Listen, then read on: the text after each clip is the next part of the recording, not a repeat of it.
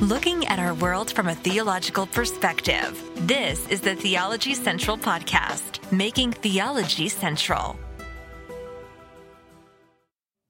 Good afternoon, everyone. It is Wednesday, April the 6th, 2022.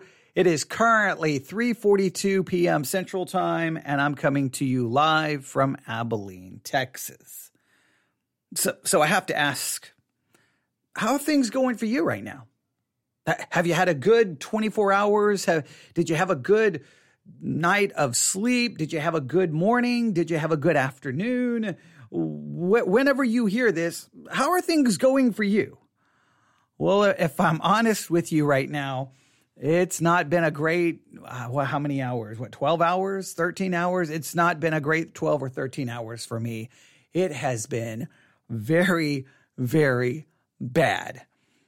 For many of you, you know I have a seizure disorder, and last night, actually early this morning, maybe it was around, did it start at 2 a.m., 1 a.m., somewhere starting between 1 and 2 a.m., I don't even know how many seizures I had. I don't even know. It has been absolutely crazy. I woke up everywhere from outside, on the back porch, the living room floor, bedroom. I woke up everywhere. My body feels like I have been beaten down with by 6 people with baseball bats. And that's not even hyperbole. I'm not doing great, but when you're not doing great, it's always important to turn your focus back on the things of God. If there's a lesson in all of this, no matter what's happening in your life, physical illness, difficulty, struggle, discouragement, anger, depression, sadness, whatever it may be feeling, the only thing we can ever do is turn to our source of spiritual food, our source of spiritual direction, our source of stability. It is God's word. Everything in us is never a source of stability or a source of direction or a source of truth, because everything in us is always confused. We have emotions, and it could just lead. When we set everything aside to follow ourselves, it always leads to things far worse than we're already encountering or already experiencing, and in many cases, it will lead us to make rash decisions. In fact, we should never make any kind of decision or even act when we are emotional. But no matter what is going on in your life, the only thing I know to do, when everything else falls apart, all you can do is just pick up a Bible and turn your focus there. Get your attention on the things of God. Get your focus off self. Get your focus off circumstances. Get your focus off your emotions and turn to God's word. So that's what I'm going to try to do over the next couple of hours, is I'm going to try to do a number of broadcasts. And then tonight at 7 p.m., I'll be at Victory Baptist Church to do the evening service. Now, some may say I probably shouldn't be doing anything live on the air today. Considering less than 12 hours ago, I was involved in who knows how many seizures. But I'm going to just be cautious, and if I feel that I say anything incorrect, then I will delete the episode immediately. Or if I feel like I say a lot of good things but just make a slight mistake, then I will clearly offer an apology or a correction later on. But this is very therapeutic to me because it's forcing me to think, and it's getting my attention off. I could have a pity party, feel bad for myself having to go through this because my seizure disorder was given to me basically by the United States military. We won't go through everything that happened.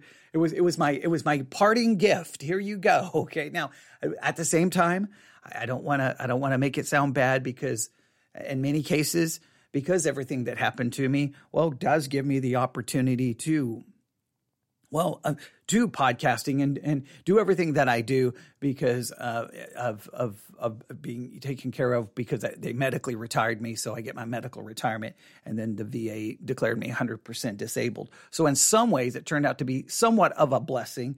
But when I go through the seizures, I sometimes joke when I go through the seizures that I'm just I'm earning my pay. So I sometimes make a joke that what's your job? My job is to have seizures. That's what my job is. I fall on the floor, flop around, have seizures, beat myself up, and there you go. So yeah, if you could see my face right now, yeah, it looks like I went a couple of rounds with someone. But let's set all of that aside, because that's the last thing I want to do. But I just want you to understand why I'm doing this, because it is therapeutic for me. It is. It really is. I like sitting here at a table with a microphone, stacks of Bibles and notebooks, and try to get my attention off everything else. Just try to get it away from everything else. And so hopefully this will be beneficial. And what's kind of funny is, it's not really funny. It probably makes sense. What I have to do right now is try to offer not really a correction, but at least additional information to an episode I did yesterday. Now, if you've been with us and if you've been paying attention, we've been doing a number of episodes dealing with sexual violence in the Bible. Not a pleasant topic, not a horrible topic, all right? Not something we want to talk about. But one of the reasons we were doing this is because we had a discussion about how people say that in many cases, the passages in the Bible that deal with sexual violence are never talked about within the church. The church doesn't want to talk about it, doesn't want to address it, or they'll take these passages that clearly deal with sexual violence, and instead of focusing on the sexual violence, we try to say the moral of the lesson, the moral of the story is this or this or this, and do almost everything we can to not make the focus on the sexual violence. So we've been looking at some passages, all right? The first passage we looked at is the story in Genesis chapter 9, where Noah gets drunk, takes off all of his clothes. Something happens in his tent that results in him, cursing Canaan. And we're a little confused because Canaan didn't seem to be involved in the situation. So it's a little bit confusing, but we looked at that. And many feel, and let me just state this right before I should have started this way. I apologize. Just make sure that what we're getting ready to discuss at time have some very adult themes, and I will try to say things in a very blunt way. So just be warned now. But yes, the Bible has some passages that deal with some very mature themes and mature situations and tell stories of horrible things happening, dealing with sexual violence. So many feel that what occurred is that Noah was sexually assaulted. Noah was possibly raped in that situation. We looked at all the possibilities of that and how to understand that. So we went from Genesis 9, not going to go back and review all of that. Then we turned to Genesis chapter 16, where we have the story of Abram and Hagar. Remember, Sarai has been unable to get pregnant. She decides, you know what? Here's my slave, my handmaid Hagar. Go in unto her and, produce a child. And we realize because of Hagar's position, consent wouldn't have mattered one way or the other, and that there's at least a possibility of understanding what occurred here as rape. It's a horrible story. It's a horrible story. At least at the very best, I should say, Abram would clearly be guilty of adultery and polygamy. There's no way to get around that.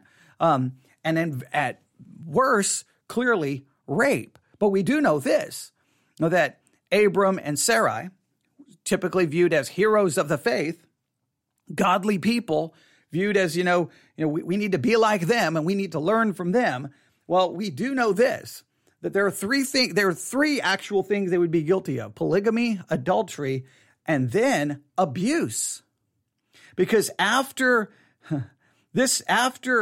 Hagar conceives and brings forth a child, well, then look what happens.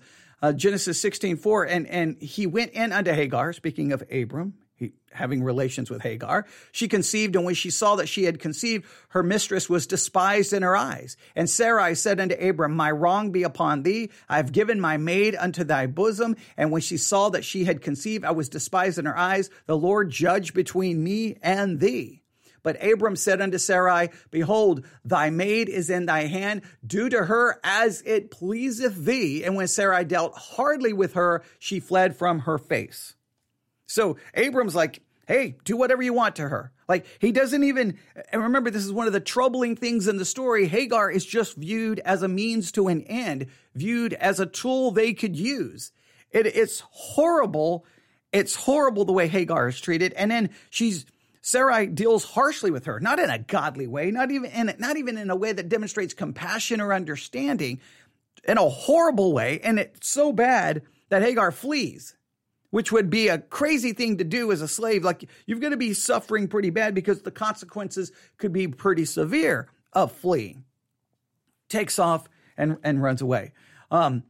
And we talked about how the story ultimately ends. An angel, it's a crazy story. An angel of the Lord appears unto Hagar. She realizes that God sees her and she has seen the one who has seen her, which is kind of a beautiful concept right there. But the angel tells her to go back. Go back. So she goes back. She gives birth to the son. And if we read about it here, verse 13, and she called the name of the Lord, spoke unto her, thou God seest me. For she said, I also here looked after him that seeth me. Wherefore the well was called, okay, and it goes to the name of that. Then verse 15, and Hagar bare Abraham a son. That's what I was trying to get to. And Hagar bare Abram a son, and Abram called his son's name, which Hagar bare Ishmael. And Abram was 86 years old when Hagar bare Ishmael to Abram. All right, so she goes back. She's told by God to go back. Now, this is just a crazy thing to even try to wrap your mind around. And remember, it's okay to struggle with it. It's okay. It's okay as believers to just be honest with the text and go, what in the world? Hagar, clearly she was abused. Clearly she's being used and possibly rape. And I'm not trying to be, many people, it's just weird. Many people don't even want to address the possibility, but clearly just the position there is not an equal, there's no way that the power thing here is just off. And so clearly things are not good here. Things are not good here. And she's told to go back. And you're almost like, what in the world? Which could lead people to come up with some really, really, really bad ideas and theology when it comes to sexual abuse. But remember, this is a one-time historical situation where God is involved, right? I don't think this is giving us a prescription of what we're called to do. We should always look to protect the woman and get the woman out of the situation, and the woman should never be forced to stay in a situation where she's being abused. We should all be able to agree on that. But horrible story. Now, it ends there. Or the way I taught it yesterday is like, well, it ends there. And I even said, well, we don't have any idea that, when she goes back, was she abused again? Meaning my idea, did Sarah do horrible things to her again? Did Abram rape her again? If rape occurred, did he have any physical relations with her again? So I kind of just left the story there. Now, someone in the comment section yesterday, I think they sent the comment right as I was going off the air or right as I went off the air. And immediately when I saw it, I'm like, oh man, I messed up so bad.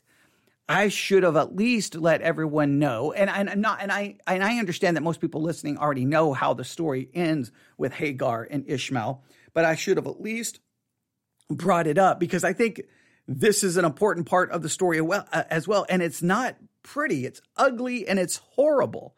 And we see the rest of this story in Genesis, and we can go to it. Genesis chapter 21. Genesis chapter 21. Genesis chapter 21. All right.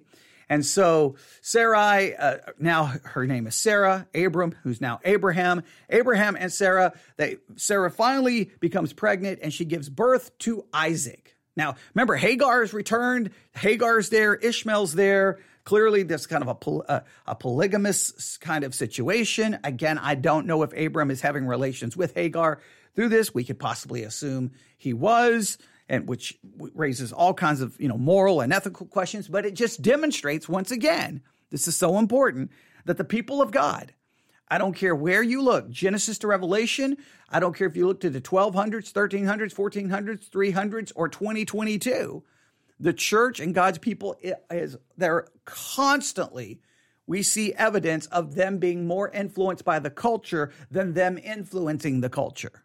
And so a lot of people say, well, this was just the culture then. Just because it was the culture doesn't excuse it. It demonstrates the power of the culture to influence the people of God, right? So this whatever you want to call it, this family, okay, clearly broken, clearly messed up. And then we read what happens. Genesis chapter 21, verse 8, and the child grew and was weaned, and Abram made a great feast the same day that Isaac was weaned. Verse 9. All right, here we go. So we got Sarah, we got Abram, we got Isaac, we got Hagar, we got Ishmael. And Sarah saw the son of Hagar, the Egyptian, which she had borne unto Abraham, mocking. Wherefore she said unto Abram, cast out the bondwoman and her son, for the son of the bondwoman shall not be heir with my son, even with Isaac. Clearly, in Genesis 21:9, what we continue to see is there's problems in this family. There's problems in this entire situation. And we have to realize this. This is such, and this is carrying on from yesterday. I'm going to continue to just repeat this over and over. One of the clear lessons in all of this is once we stop listening to God's word, once we stop trying to follow God's will, God's word, and we turn to our own will, our own agenda, our own ideas, it always leads to one horrible situation after another, after another. And here's what makes sin so difficult. We can sin. We can confess that sin. We are completely forgiven of that sin, but the consequences of that sin sometimes are far lasting, and it just creates problem. And the Bible doesn't always tell you how to fix every one of these problems. But clearly they didn't listen to God, and they tried to fix the situation on their own, and it's led to everything: polygamy, adultery, rape, abuse. It's just an absolute total mess. And we should not excuse it in any way. It's almost like we want to just play it down. Well, Abraham was great. Abraham's a hero of faith. Abram and Sarah, they're just wonderful, great, awesome people. No, it just shows God's people can be horrible, horrible individuals who do horrible, horrible things. So Sarah just get rid of them. Get rid of them. Get rid of them. So look what she said unto Abram, cast out the bondwoman and her son, for the son of the bondwoman shall not be heir with my son, even with Isaac. Get rid of them. There's no compassion. There's no godliness. There's no love. There's just get rid of them. We in other words, they've been used, and now we don't need them anymore. We don't need them anymore. We've got Isaac, basically. Get rid of them. There's no way to read that. And again, everyone will say, it's the culture. But the culture should not be the thing. God's people should not be the ones reflecting the culture. God's people are supposed to be the ones reflecting something counter to said culture. And the thing was grievous in Abraham's sight because of his son. Abraham doesn't like this. Abraham's bothered by it. He's grieved by it. Well, the whole story is grievous. The whole story is horrible. The whole story is horrific. And God said unto Abram, let it not be grievous in thy sight because of the lad and because of thy bondwoman and all that Sarah hath said unto thee. Hearken unto her voice, for in Isaac shall thy seed be called. Now, this is just, there's no easy way here to read this. Because we read it and say, well, see, this is God's will. This is God's plan. Yes, but it's still, Ishmael and Hagar are human beings who are about to be cast out, who was brought in, used, and now are going to be cast out. And God is like, do this. It's really heartbreaking. It's really horrible that God's people here are acting in this situation. And God is directing this at this point. Verse 13.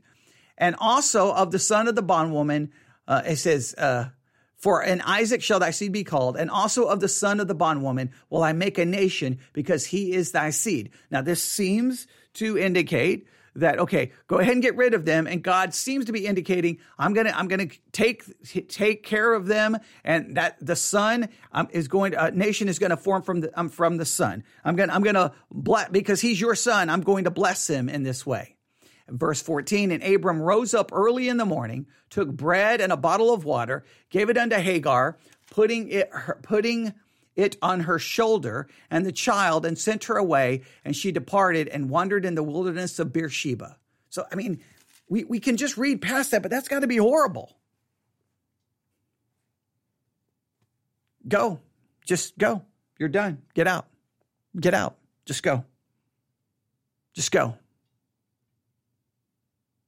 Again, even if you reject rape, even if you reject that interpretation, which be hard pressed not to, clearly polygamy and adultery. And even if you don't even want to bring in polygamy and adultery, because maybe you try to, polygamy would be hard, because you could say that was established early on in Genesis. If you want to say, there's been no prohibition against it, you could try to make an argument that in the early part of Genesis, maybe you do kind of have the idea of a prohibition against adultery, because it's supposed to be one man, one woman together become one flesh.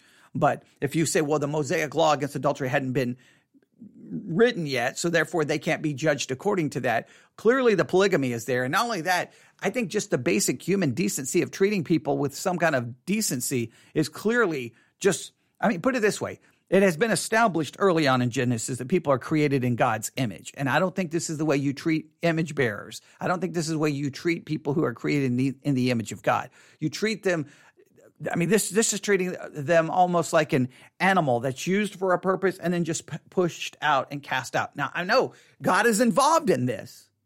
God is involved in this, but it's still just horrible. All right. So she's wandering around in the wilderness of Beersheba, verse 15. And the water was spent in the bottle, and she cast the child under one of the shrubs. And she went and sat her down over against him a good way off, as it were a bow shot. For she said, let me not see the death of the child. And she sat over against him and lifted up her voice and wept. She reaches to such, the situation gets so bad, it seems to feel, she fears the child's going to die. So she's going to put the child down under a shrub. She's going to walk away because she can't watch the child die. I can't watch it. I can't watch it. I can't watch my child die. I mean, how horrible of a situation can one, it's hard to even wrap your mind around this horrible situation. Here's this woman, clearly who's been abused. Now, again, obviously she's treated so harshly, she fled earlier on back in Genesis 16. So clearly there's abuse and impossibly raped. And now here she's the one who's cast out. She's the one now possibly getting ready to see her son die. Horrible situation. But we do have this. And God heard the voice of the lad, and the angel of God called to Hagar out of heaven and said unto her, what aileth thee, Hagar? Fear not, for God hath heard the voice of the lad where he is. Arise, lift up the lad, hold him in thine hand, for I will make him a great nation. And God opened her eyes, and she saw a well of water, and she went and filled the bottle with water, and she gave the lad drink. And God was with the lad, and he grew up and dwelt in the wilderness and became an archer. And he dwelt in the wilderness of Paran, and his mother took him a wife out of the land of Egypt. There you go.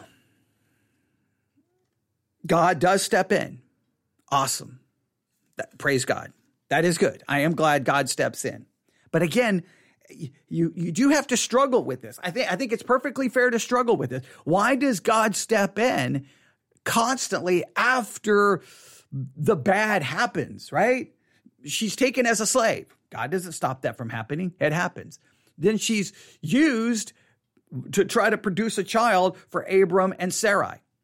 God doesn't step in. She's then abused she's given to Abram to be a wife. So polygamy, God doesn't step in. Then she's abused by Sarai. God doesn't step in. She flees. Then God steps in. But he steps in to say, go back. Then she has to live in this situation. We'd have to figure out exactly how many years it is. I don't have the numbers in front of me. But she lives there for a number of years. And then, once again, she's put out. And then God steps in and then blesses. Every time God steps in, it's after the fact. It's after the pain. It's after the suffering. It's after the abuse. And that is one of the hardest things, I think, that a Christian, I think this is a lesson every young Christian should, I think this should be like a part of discipleship class. Look, here's the way this works. We do trust God, and we do believe God, and we do believe God is all powerful. God is omniscient. He's omnipotent, all powerful. He is everywhere at all times. He knows all things. He's everywhere. He's omnipresent. He's omniscient. He knows all things. He's omnipotent. He's all powerful. We believe these things to be true of God because the Word of God gives us this information about God. And so never forget, God is all seeing, all powerful. He's all knowing. He's everywhere. And don't ever forget that. Don't ever allow circumstances to question God's presence, God's power, and God's knowledge. Don't ever allow it to call God into question, because the Word of God, which is infallible and inerrant, gives us this information about God. However, you have to be prepared for this.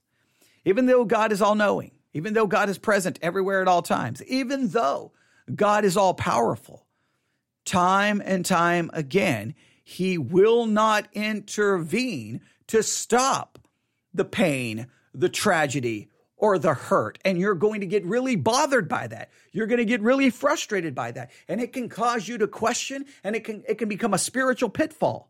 Because when I read these stories, they're like, okay, God, why didn't you step in and protect Hagar from these so-called godly people? Because her experience with these godly people, there was nothing godly or great about it. She would have been better off finding herself with some atheist somewhere, because these people of God are horrible in this story. All right. But this is very important. We have to understand God in many cases does not step in to prevent these things from happening that we want Him to prevent, because His way is not our way. His will is not our will. He has His own purpose and His own plan. So what we have to do is when everything goes, when we don't understand, we just keep trusting God. We keep turning to God. We keep trusting God. Now, you could say God does step in, at least to keep the child from starving and to keep them from starving. He does step in, I guess, before that tragedy takes place, but there's other tragedies He doesn't intervene in. And you're going to experience that in your Christian life. I became a Christian as a teenager, hadn't been saved very long, and I'm there pleading and begging with God to save my mom, who one day she's okay, the next day, everything goes wrong, an aneurysm in her, she has an aneurysm, and it's over. I mean, basically, she goes from fine to gone in almost no time. But as while we were waiting for the official, be able to declare her dead, it took, for all practical purposes, she was gone, but they couldn't declare her dead yet. They had to wait for a while to do tests to see if there was any brain waves. But I begged and begged and begged and begged and begged and begged. And my mom did not get better. She did not walk out of the hospital. She died. My father had cancer. Begged, pleaded, prayed, died. That's God doesn't always step in. There's people in my church who've experienced great tragedy and horrible things happen. They begged and pleaded with God. Didn't happen. God doesn't always step in. God doesn't step in. And it's really, sometimes when you read the Bible, you're going to, it's just something that, I think every young Christian needs to see this, because a lot of times Christians don't want to talk about this. We almost want to make excuses for it, but there's no excuse to be made. There's situations where God steps in. When Abram lies and said, that's not my wife, and she's taken, where something could happen to her, God steps in and stops anything from happening to Sarai. He stops it from happening. Doesn't stop anything from happening to Hagar. Sarai is protected, Hagar's not. Why? Why? You're going to see that over. In some situations, he steps in almost to stop the sin from happening. Other situations, he doesn't. He will intervene in some situations, doesn't intervene in the situation. Whatever happened to Noah doesn't intervene in that situation. Doesn't intervene in the situation with Hagar, doesn't intervene in the situation with David and what he did. I mean, it's like sometimes you'll read like, oh, God is active and he moves in a mighty, powerful way. Angels show up, parting of the Red Sea, plagues, a voice from heaven. Like, you'll see sometimes these massive, powerful interventions. And then other times you're like, where was God? Why didn't you stop that? Why didn't you stop that? Why didn't you intervene? Now here he does intervene. 2 times, Hagar finds herself somewhere else and God steps in 2 times. But he didn't step in to stop the initial things from occurring. And that's just a reality we have to deal with. We have to deal with it. But it's, there's the story. There's the story. There's the rest of the story, as we should say. And it's still not easy to say. It's still not easy to talk about. Just remember, everything that goes wrong starts with 2 people who are supposedly following God. Abram referred to as sometimes the friend of God, Father Abraham, these heroes of the faith. It starts with these heroes of the faith, as they are sometimes viewed, going, you know what? We know what you said. We know what you promised, but we're going to take matters into our own hands. And once we stop listening to God's word, we start listening to our own word. We will quickly, the minute we stop listening to God's word, we replace it with our own word, with our own narrative, with our own ideas, with our own plans, which almost always leads into tragedy and people get hurt. Sometimes, and we talked about this last time, when we stop listening to God's word, we replace it with the word, the philosophy, the narrative of the culture in which we find ourselves. And we see that play out here as well. We see their own ideas and the ideas of culture dominating these people of God. And Hagar is the one who suffers, and Ishmael is the one who suffers. Abram remains blessed. And this is very important. This demonstrates Abram wasn't righteous in practice time and time again, but he was declared to be righteous by faith. You and I are not righteous in practice constantly in our Christian life, but we are declared to be righteous by faith.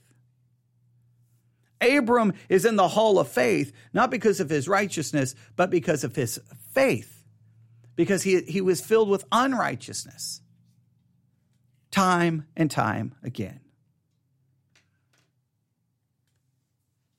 And I wish I could say, I wish that I could look at Genesis 16, Genesis, 21 there. I wish I could look at that story and go, look,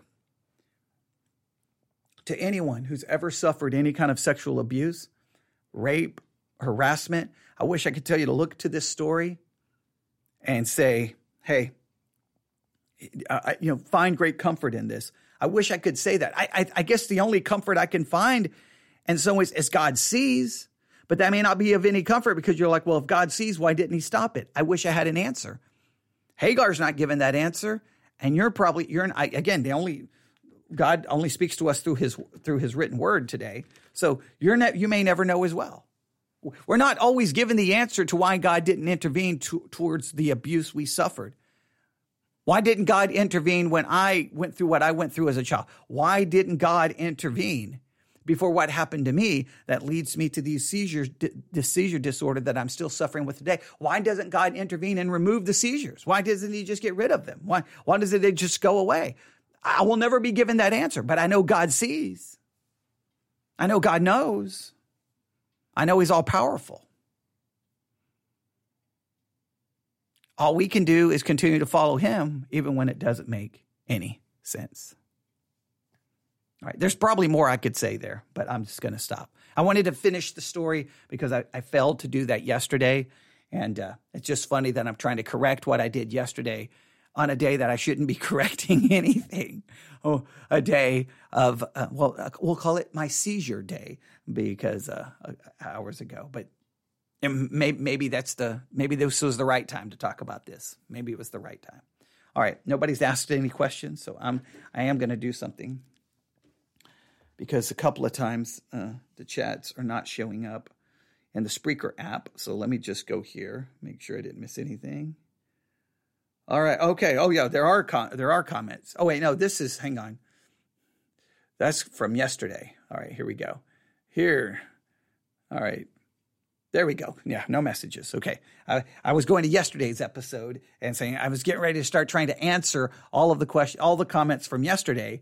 And that would have been really, really, really bad, because I would have gotten all confused and discombobulated. But at least I caught it before I did. All right. I hope I said everything correctly. I know I definitely struggled a little bit with reading, but I think I did relatively okay. Sometimes, probably the best thing, sometimes the best thing for every preacher is that we're made as weak as possible, because then we're not relying on our own ability, on our own effort. But I hope God will use this in some way. And to anyone out there who suffered from sexual abuse, I wish I had a kind word here I wish I had a word that I could just give you from this story. It's a horrible story, and it may cause you to struggle a little bit. And I can understand the struggle. I never experienced sexual abuse, physical, mental, psychological. I mean, I could go through all the horrible things that happened. They were horrible. And what I don't understand why. I will never understand why. But here's my thing. If I turn my back on God, that doesn't make the everything that happened to me go away. Here's what I know. This is the way I will at least say this. Here's some ways I've tried to process it. Believing in God at least makes it clear that I can say what happened to me I believe was sinful and evil and wrong, because we're supposed to love even our enemies. We're supposed to do good to them who persecute us. So clearly what happened to me as a child wasn't love. That wasn't even the love that you should give an enemy. It was horrible and it was wrong. And I can condemn it morally because of Scripture. If I throw out God, I can say, well, it was illegal, but they never got in trouble legally. So, what's my moral basis to condemn it? So I'm really kind of left in like a limbo there in how I condemn what happened to me, right? Oh, a counselor may say, well, what they did to you was wrong, but what if they don't believe what they did was wrong? So then it goes into whose morality is right. It just becomes a slippery slope, a sinking sand. There's nothing. With God, at least I know what I can say dogmatically what was done to me was wrong. It was not scriptural. It was not biblical. It's not the way you treat anyone. All right. So I can condemn it. I do know this. I don't know why God didn't intervene, but I do believe God has a purpose and a plan in it. I don't know what that may be. I may never truly understand it. In other words, put it this way, even if I walk away from God, I'm still left with the abuse. What happened to me, and nothing's going to change that. So just throwing away God doesn't make it any better. I know believing in a God can make you very upset because God didn't do what I wanted him to do. But the Bible never indicates that that's how he operates. There's nowhere in the Bible where it seems like, God's going to step in. I mean, God could step in and confront Adam and Eve, but he even stepped in a sense to warn Cain, but he couldn't step in to stop the murder. So it's like the Bible never promised us that he's going to stop in to stop all tragedy. It's never been promised. It's just sometimes the way we have sold Christianity. But there you go. You can email me, newsif@yahoo.com, newsif@yahoo.com. All right, I'll stop right there. Everyone have a great day. I'm going to possibly try to get one more thing done, and then 7 o'clock tonight, we'll be live streaming from Victory Baptist Church. So make sure you tune in, all right? The Church One app, that's the one to get. Church One, and just once you download the Church One app, just do a search for Theology Central, and then it just basically uses our RSS feed and pulls everything in. It's a generic app used by all kinds of people, but it becomes our app when you just type in Theology Central. So that just gives you everything. All right, I'll start right there. Everyone have a great day. God bless.